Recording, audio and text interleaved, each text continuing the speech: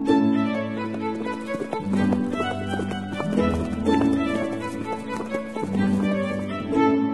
listening to Nick Luck Daily. This edition is brought to you by FitzDares, by the Racehorse Owners Association, and by Thoroughbred Racing Commentary's Global Rankings.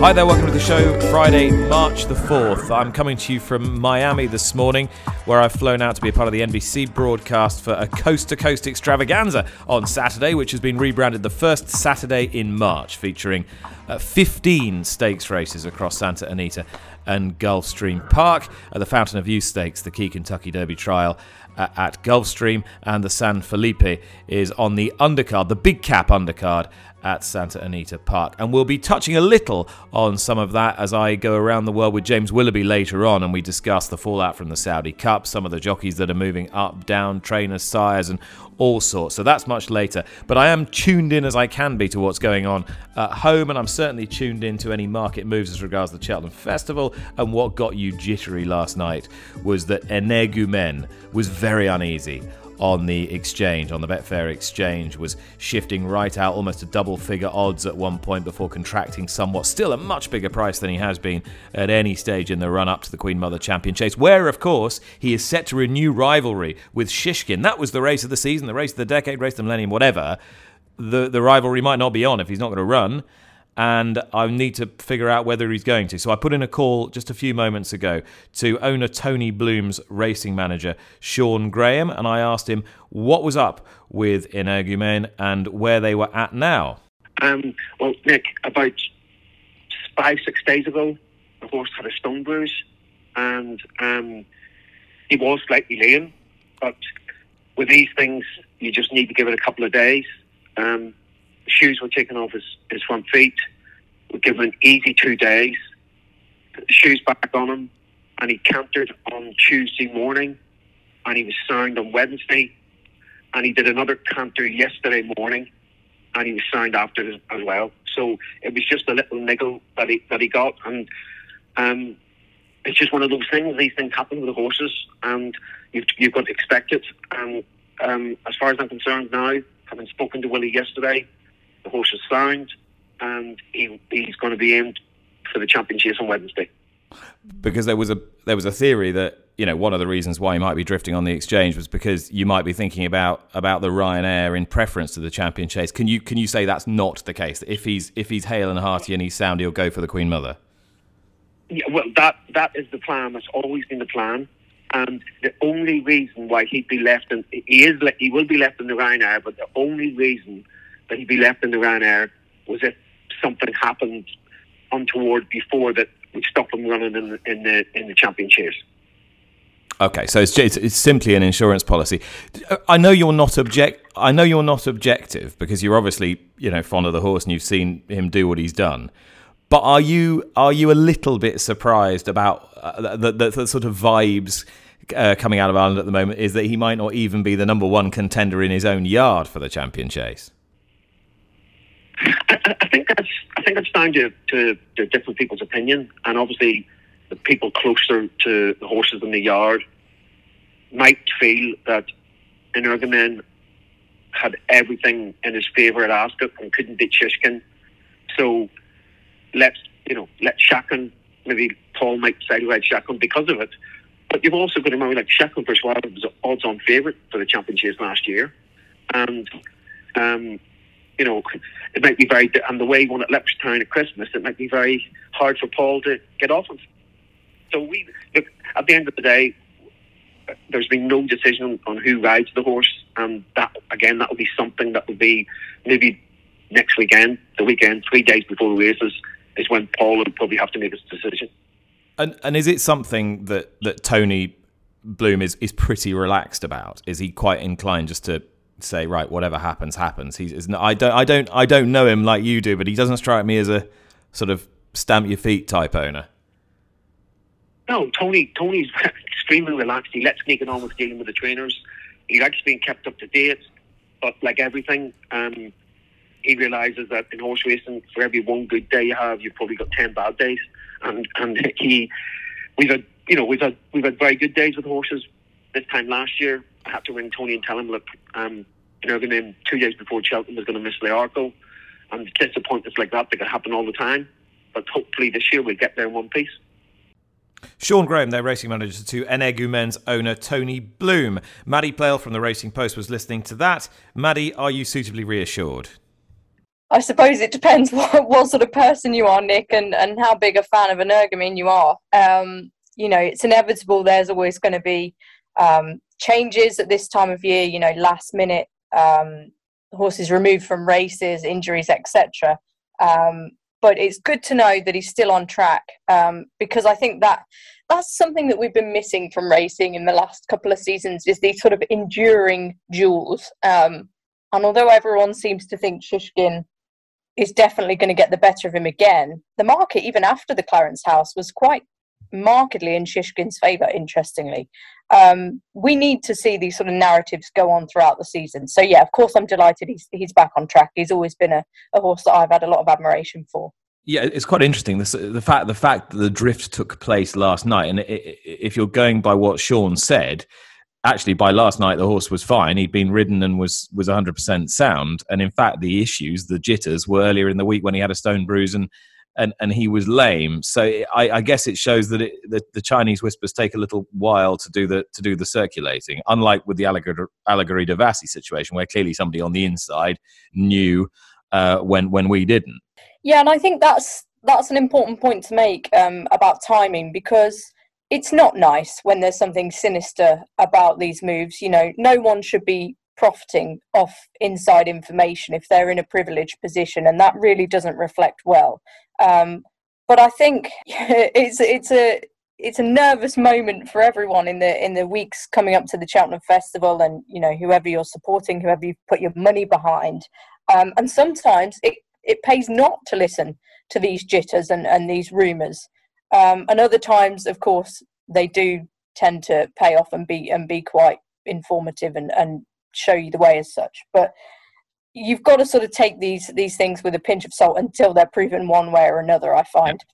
But it was quite enlightening anyway from Sean over what's happened to Energumen in the last week. Sir Gerhard is hardening up at the head of the Supreme Novices Hurdle market.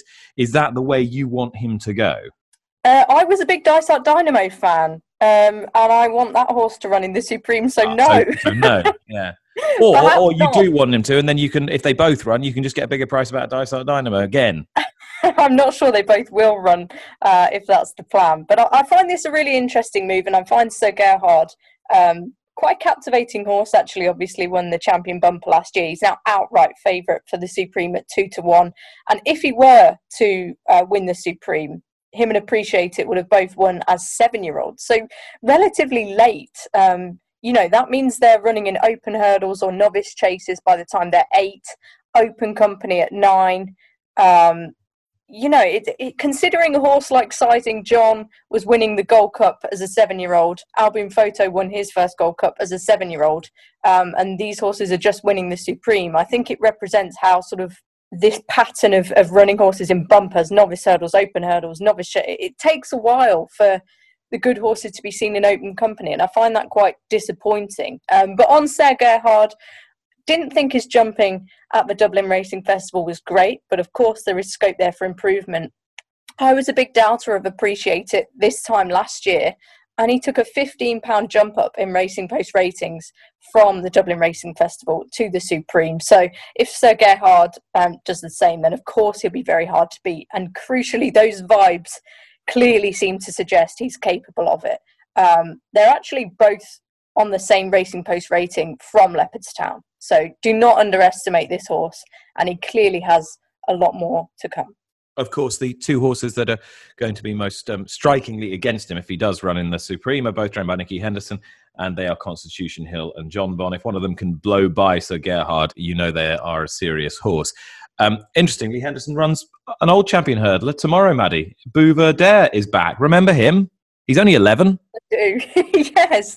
And it's great to see him back. As an 11-year-old, he's probably not going to be the force of old, but he is still a dual champion hurdle winner we don't see many of those. And in his pomp, he was a very, very classy horse and still ran a very good race when we last saw him when fourth at Aintree in last year's Aintree Hurdle behind Abacadabras. This is surely going to be a pipe opener for Punchestown or somewhere else. The Aintree Hurdle, I think, is the main aim. But yeah, wonderful to see him back, and hopefully he can give a bold showing. Paul Nicholls' annual pre-Cheltenham press day yesterday, and yeah, Bravemans's game, obviously his team captain. You find it a little bit deflating that a man of his standing nominated a runner in the Hunter Chase as one of his leading fancies. And much as I would absolutely love David Maxwell to have a winner, of course, at the meeting. Yeah, Nick, I do think it's quite sad to see in a way, but equally it's inevitable with the modern way in which Paul Nicholls operates, in that he's just maximising his potential. If he doesn't think he's got a horse that can win, then I don't think he's as concerned as perhaps one day he would have been. And it's sort of representing that natural shift in much of the best produce going to Ireland. Bob & Co. is his horse in the Fox Hunter, of course, who will be ridden by David Maxwell, who's brought so much joy to the screens of horse racing for the last couple of seasons. And this is a race that Nicholls has done very, very well in. He's often supporting the sort of Corinthian riders, as we like to say, and he's had an awful lot of success in it. But I see where you're coming from, but I think some of the almost outrage of his lack of entries, if you like, was a bit misplaced. You know, I think it's inevitable with the crop of horses that he's got, that if he doesn't think they're suitable, then he's going to target elsewhere and maximise his chance of winning the Trainers' Championship. I do think it's worth mentioning Nappers Hill, though. I think he could be a very lively one for the Martin Pipe. Okay, I was going to ask you, will he have a winner?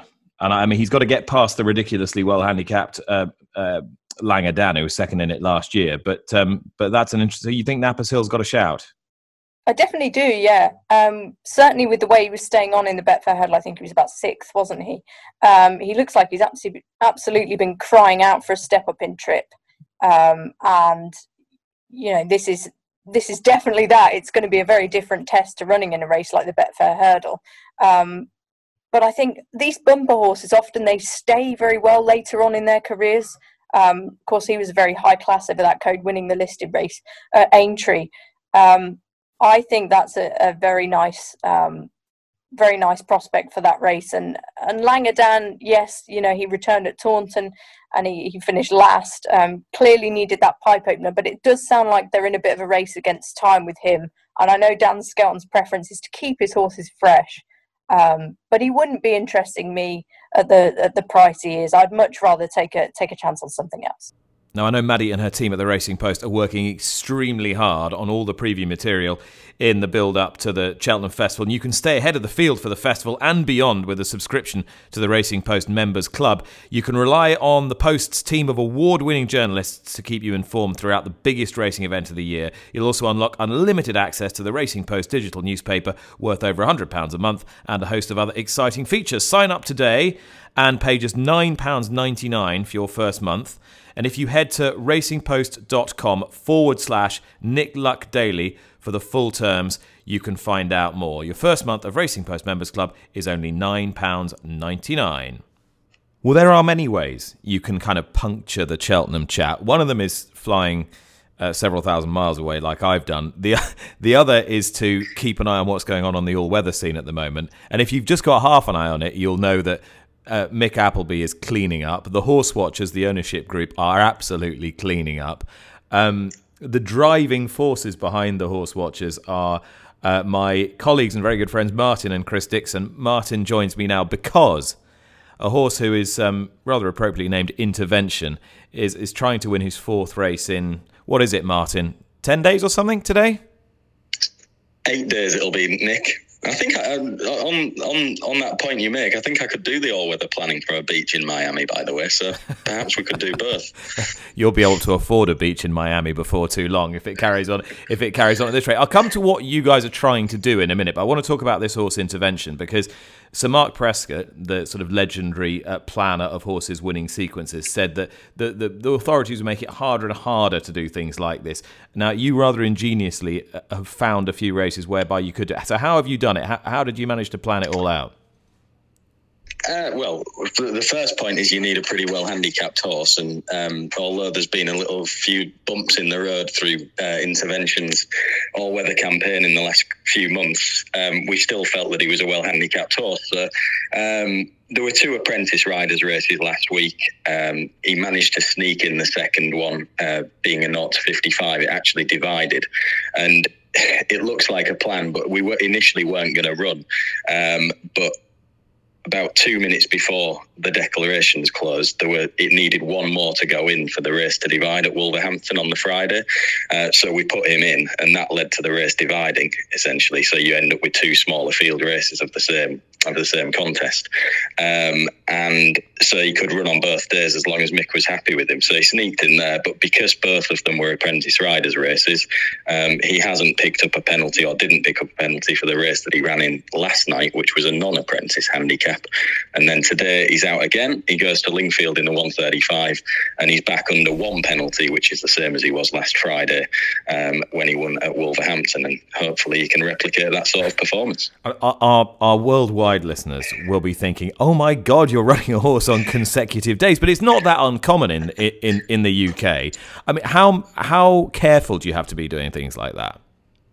Yeah, I think ultimately that side of things, we're led very much by the trainer, and in this case, obviously Mick Appleby. And Mick is happy with the horse. He's happy with how he's trotted up this morning. He's eating up all his food. He's a horse that's clearly just thriving on a relatively busy campaign. Now, he will be given a bit of a break on the back of whatever happens today, but as long as the trainer's happy, and as long as the horse is performing and not showing any signs of needing to stop, we're happy to go ahead and try and win more races with him, because he seems to be enjoying himself, and all of the evidence points to him really thriving off that. Now, this was a syndicate, the Horse Watchers, which was started out as basically you and some mates, and is now sort of expanded out into something slightly more public. If you were to sort of sum up in a couple of sentences what you're trying to get out of it, what you're trying to achieve, what would you say?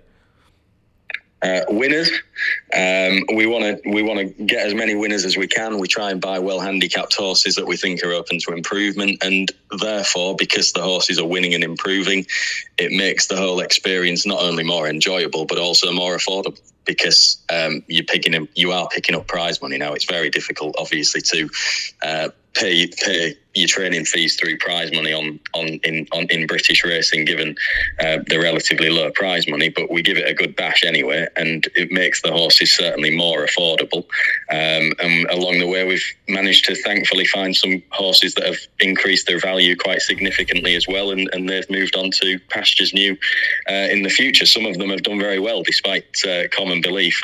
We sold a horse called Future Score to Australia a few years ago that we picked up for £8,000, and we sold him to Australia a couple of months later, and he's gone, and I think he's won nearly $250,000 in prize money in Australia, and done very well. In fact, he was set to run in the Melbourne Cup last year, but I think he was scratched at the last moment. So really, you want your horses to do well after they've been through your hands, because you want people to come back and buy more. Yeah, of course, absolutely. But the whole idea, really, as I say, is to make it more enjoyable by having winners, more affordable by as well having winners and picking up prize money and campaigning them in the right way, I suppose. And over the last couple of years, we've managed to do it pretty successfully. So fingers crossed that carries on. But have you got a nap for the Kim Muir? That's the important thing. Maybe not the Kim Muir. I quite like one at Newbury today, if you want that. Oh, that'll do. Icon Dobrell in the 220 at Newbury. I'm pretty keen on Icon Dobrell's chance. If you're desperate to get your hands on a piece of the action at the Cheltenham Festival this year, then you still can. You could own a festival runner even if you are not equipped with one at the moment. Mascada is going under the virtual hammer, as she is the star attraction on the Thoroughbid auction platform. Bidding will open on Sunday morning and closes from around about 6 o'clock Sunday evening. Thoroughbreds founder Will Kinsey is with me, and in a moment I'm going to get him to talk about his own horse, Stormy Island, not to mention a horse who might yet be winning at festivals in the future. But first of all, Mascada and the Thoroughbred catalogue. Will, this would be very interesting just to see how this goes. Yeah, certainly, Nick. I mean, this is a really exciting catalogue again, our biggest catalogue yet. We've got 28 lots, and there's a lot of interest for a lot of people. Obviously, you said there that Mascada is the standout lot, primarily because she holds an entry for the Grand Annual at Cheltenham this time. Yeah, and is, as I said, trained by Stuart Edmonds, who's pretty smart at getting these horses in the right races and has had a festival winner before. Yeah, definitely. Look, from my point of view, she's only a 6-year-old. She's 135 rated horse, or that's her. I think she's 133 at the moment, but she's had a rating of 135. She's already a listed winner. She won over hurdles, won over fences, and she's gorgeous, good-looking mare. So, for someone like myself, if I was interested, she's a great future bloodstock, a broodmare prospect for the future as well. I mean, I'm surprised you won't be bidding yourself, given your successes with Stormy Island, who is now amongst the leading fancies for the Mayor's Hurdle. Yeah, no, that's really exciting, Nick. Obviously, she's actually my two co-owners were fortunate enough to be out there at Willie's yesterday, giving me an update, and all is good on that front and raring to go. Do you think she can win? Of course we do. I mean, she's got course form. And she seems to be in the form of her life in the last 12 months. So she's got every chance, whether, she's proven on sort of decent ground and softer ground. So, that the win in the Rail Keel on New Year's Day was prove that she handles the track. And I think she'll probably be suited actually to the other track. So, fingers crossed. Do you know who's going to ride her? Well, we're hoping Danny Mullins will ride her. He's won on a 3 out of the 4 times for us. So, hopefully he continues to keep the party.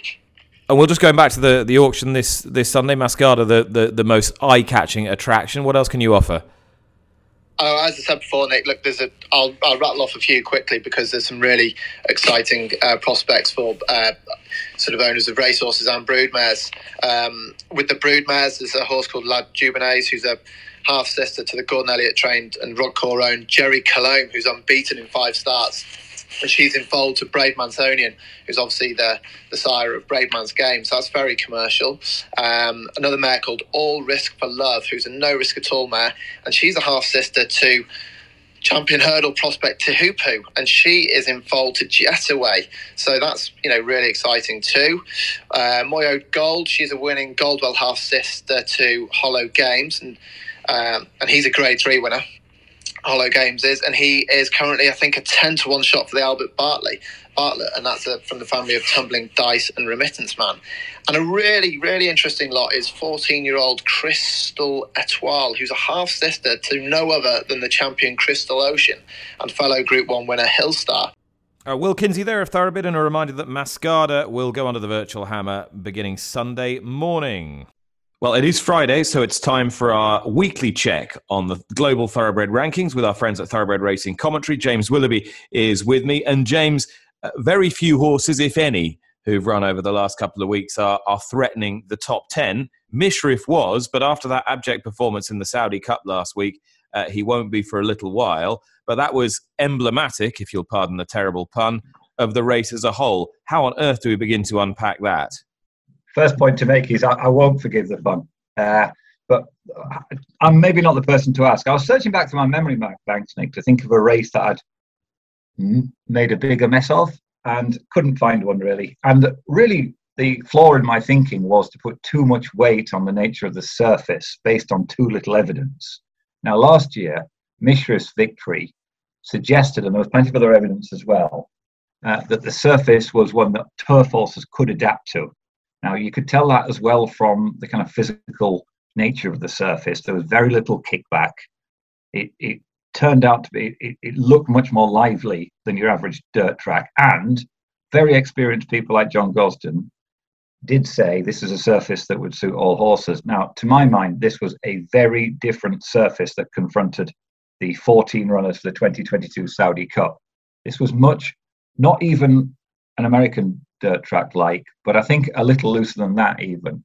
And in terms of speed, the winners of the dirt races last week ran roughly the same kind of times, allowing for the quality of the horses, as 12 months ago. But fewer horses gave their running overall. And so the horses that took to it, particularly the local horses in the Saudi Cup, had a huge advantage over the rest. Now, unfortunately, as with the Arc de Triomphe, and I'll come on to that in a minute, which is run on heavy ground, that produces surface specialists.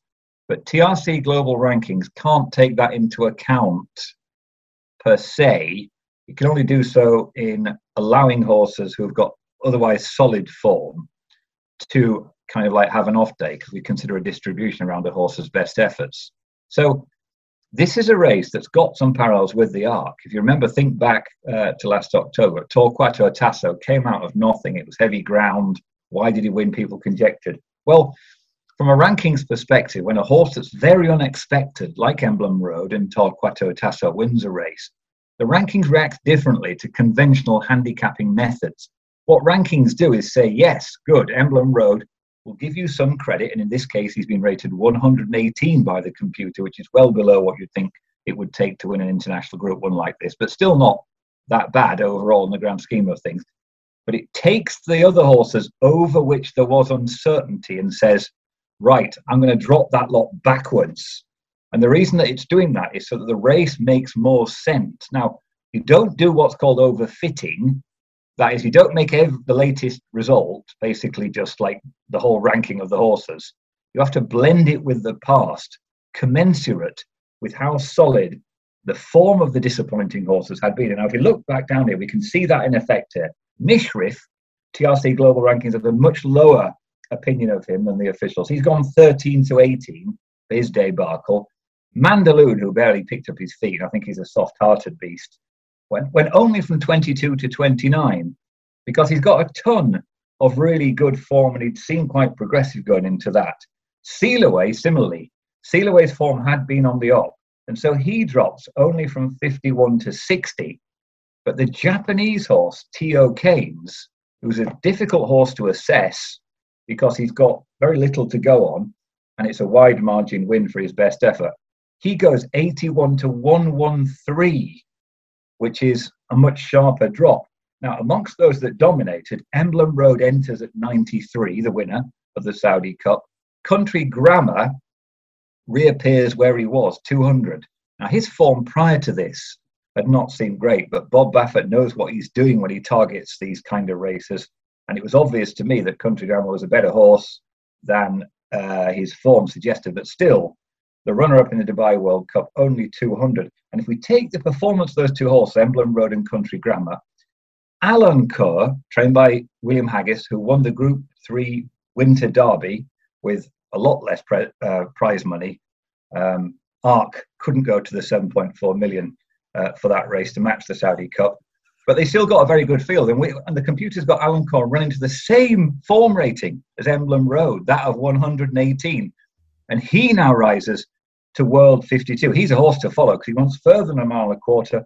William Haggis has got another really good horse. And the final note, Nick, is that Midnight Bourbon, who must be one of the most frustrating horses in the world to have anything to do with because he's so good and so talented, he ran third here.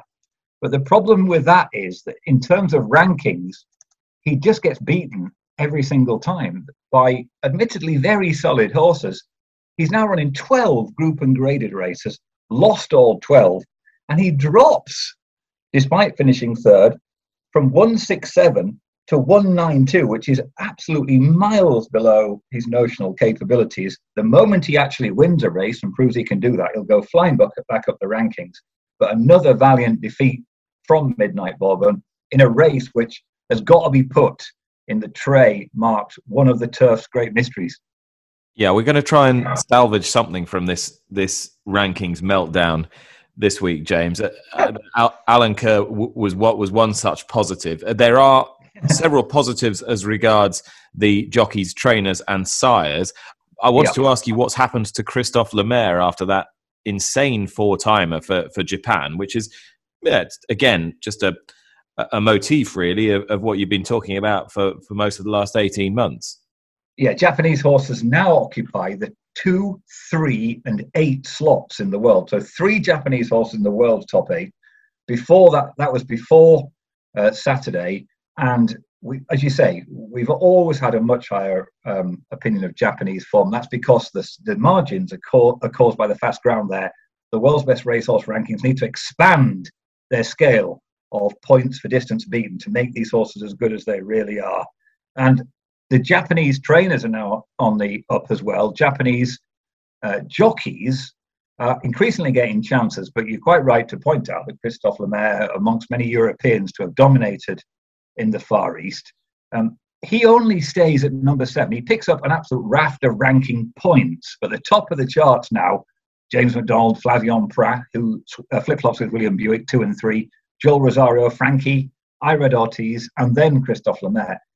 These are the superstars of the sport, and they're separated by a wide margin from everybody else. It's hard to gain ranking slots as much as to gain ranking points. He stays at number 7.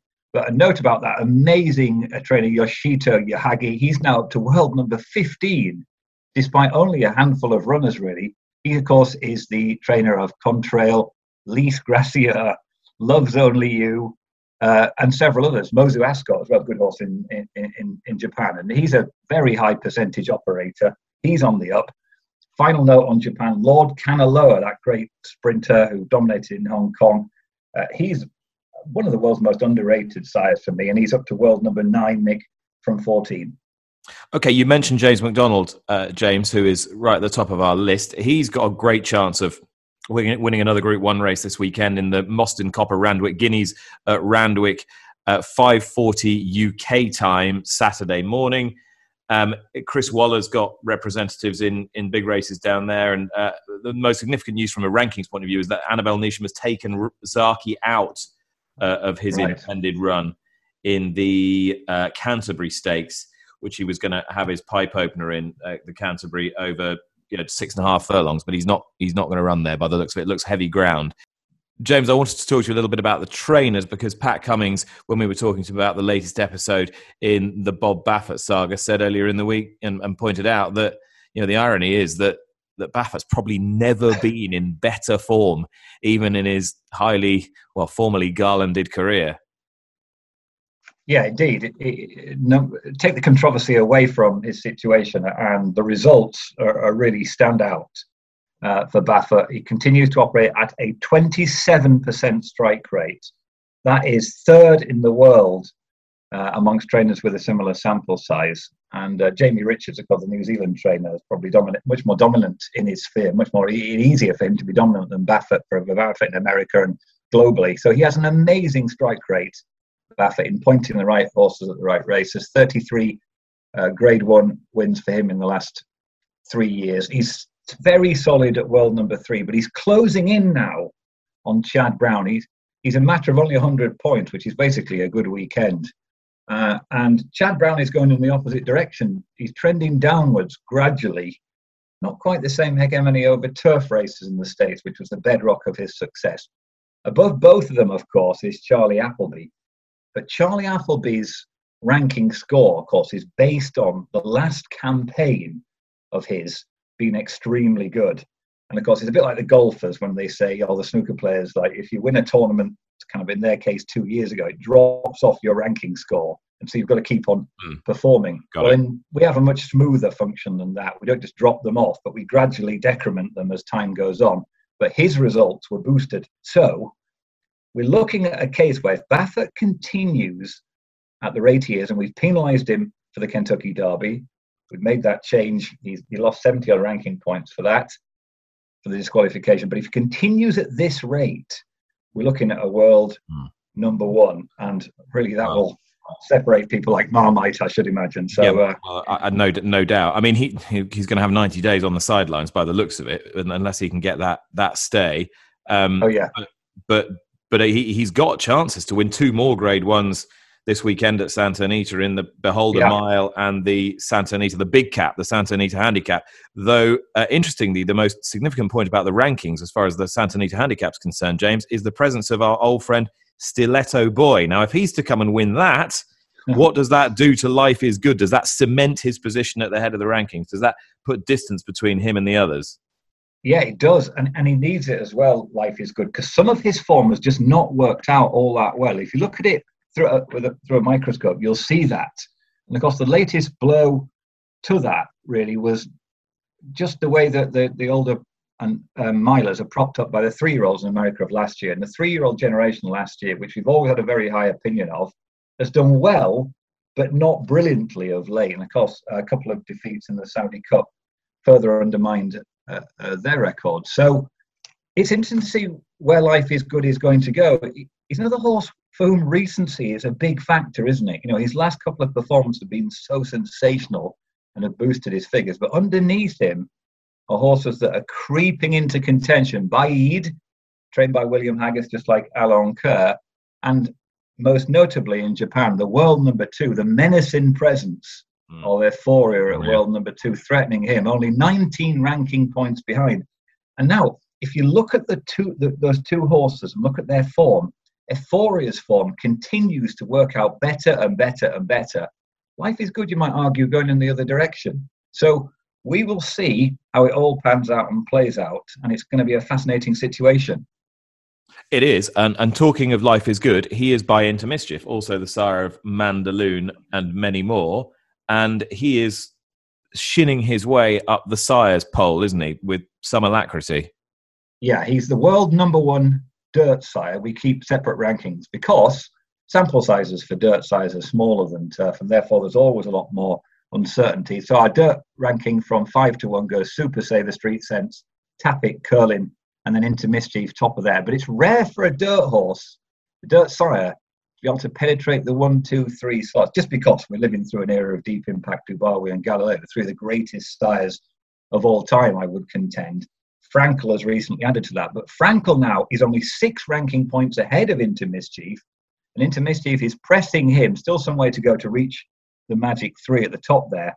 But it shows what an outstanding stallion Into Mischief is, and he's been in the news for slightly negative reasons, not his fault, of course, but the fact that he's covering such a large book of mares at the moment, and that's a talking point you've covered, and is very much in front and centre on the agenda in Bloodstock in America.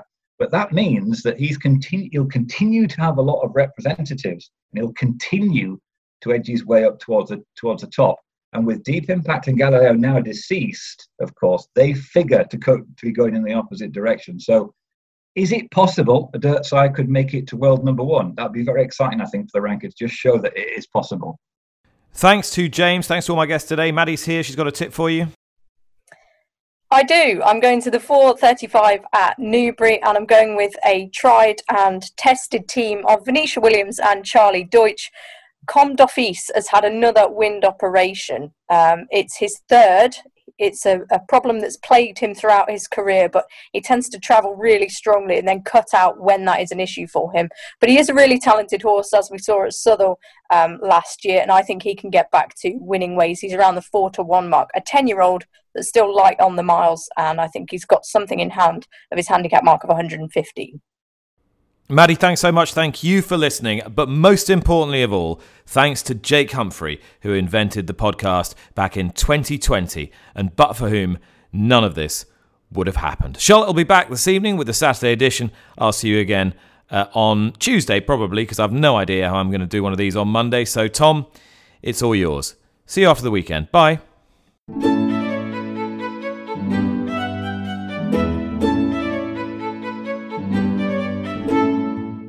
You've been listening to Nick Luck Daily, brought to you in association with FitzDares, the Racehorse Owners Association, and Thoroughbred Racing Commentary.